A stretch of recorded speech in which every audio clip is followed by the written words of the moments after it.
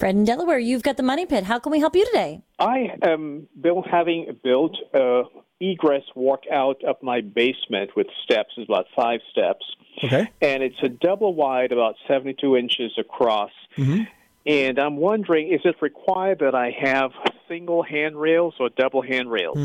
That's a good question. I'm actually not sure. I'd have to look that up. But generally speaking, as long as you have one handrail in the middle, you're okay. If it's along the wall on opposite ends of it, then I think you probably ought to have 2. I mean, why not? If you're going to put 1 in, you might as well put in 2. And this way it's safer for anybody that goes up and down that space. Mm-hmm. I would ask the local building inspector, since you're having this built, what they're going to require, because frankly, I've seen a lot of situations where I know one was required and one was required by code and they asked for 2. So it's kind of a minor thing for them. So why don't you just ask and then give them what they want. But if you just want to be safe, I'd put in 2. I mean, I don't see any reason not to do that. Right.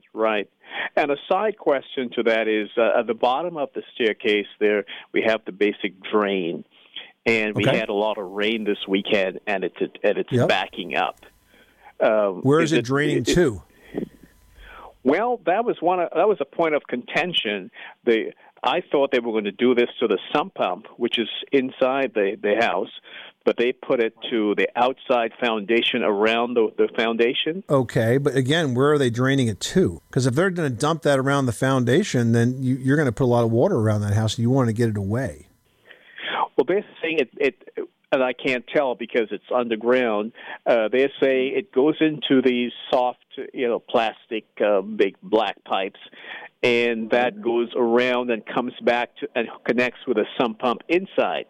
They said that, but when I tested it and I poured a lot of water on it last week, I didn't see any flow of that water back to my sump pump, so I don't know where it's going. Yeah, and that's definitely a concern.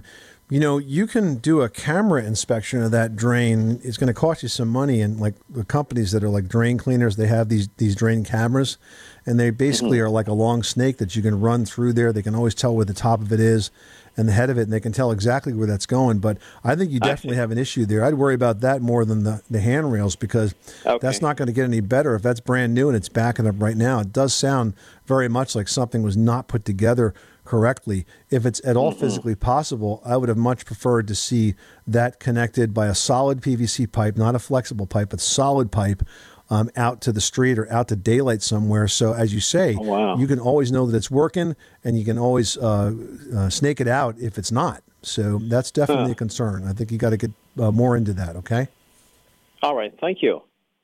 You're welcome. Thanks so much for calling us at 888 Money Pit.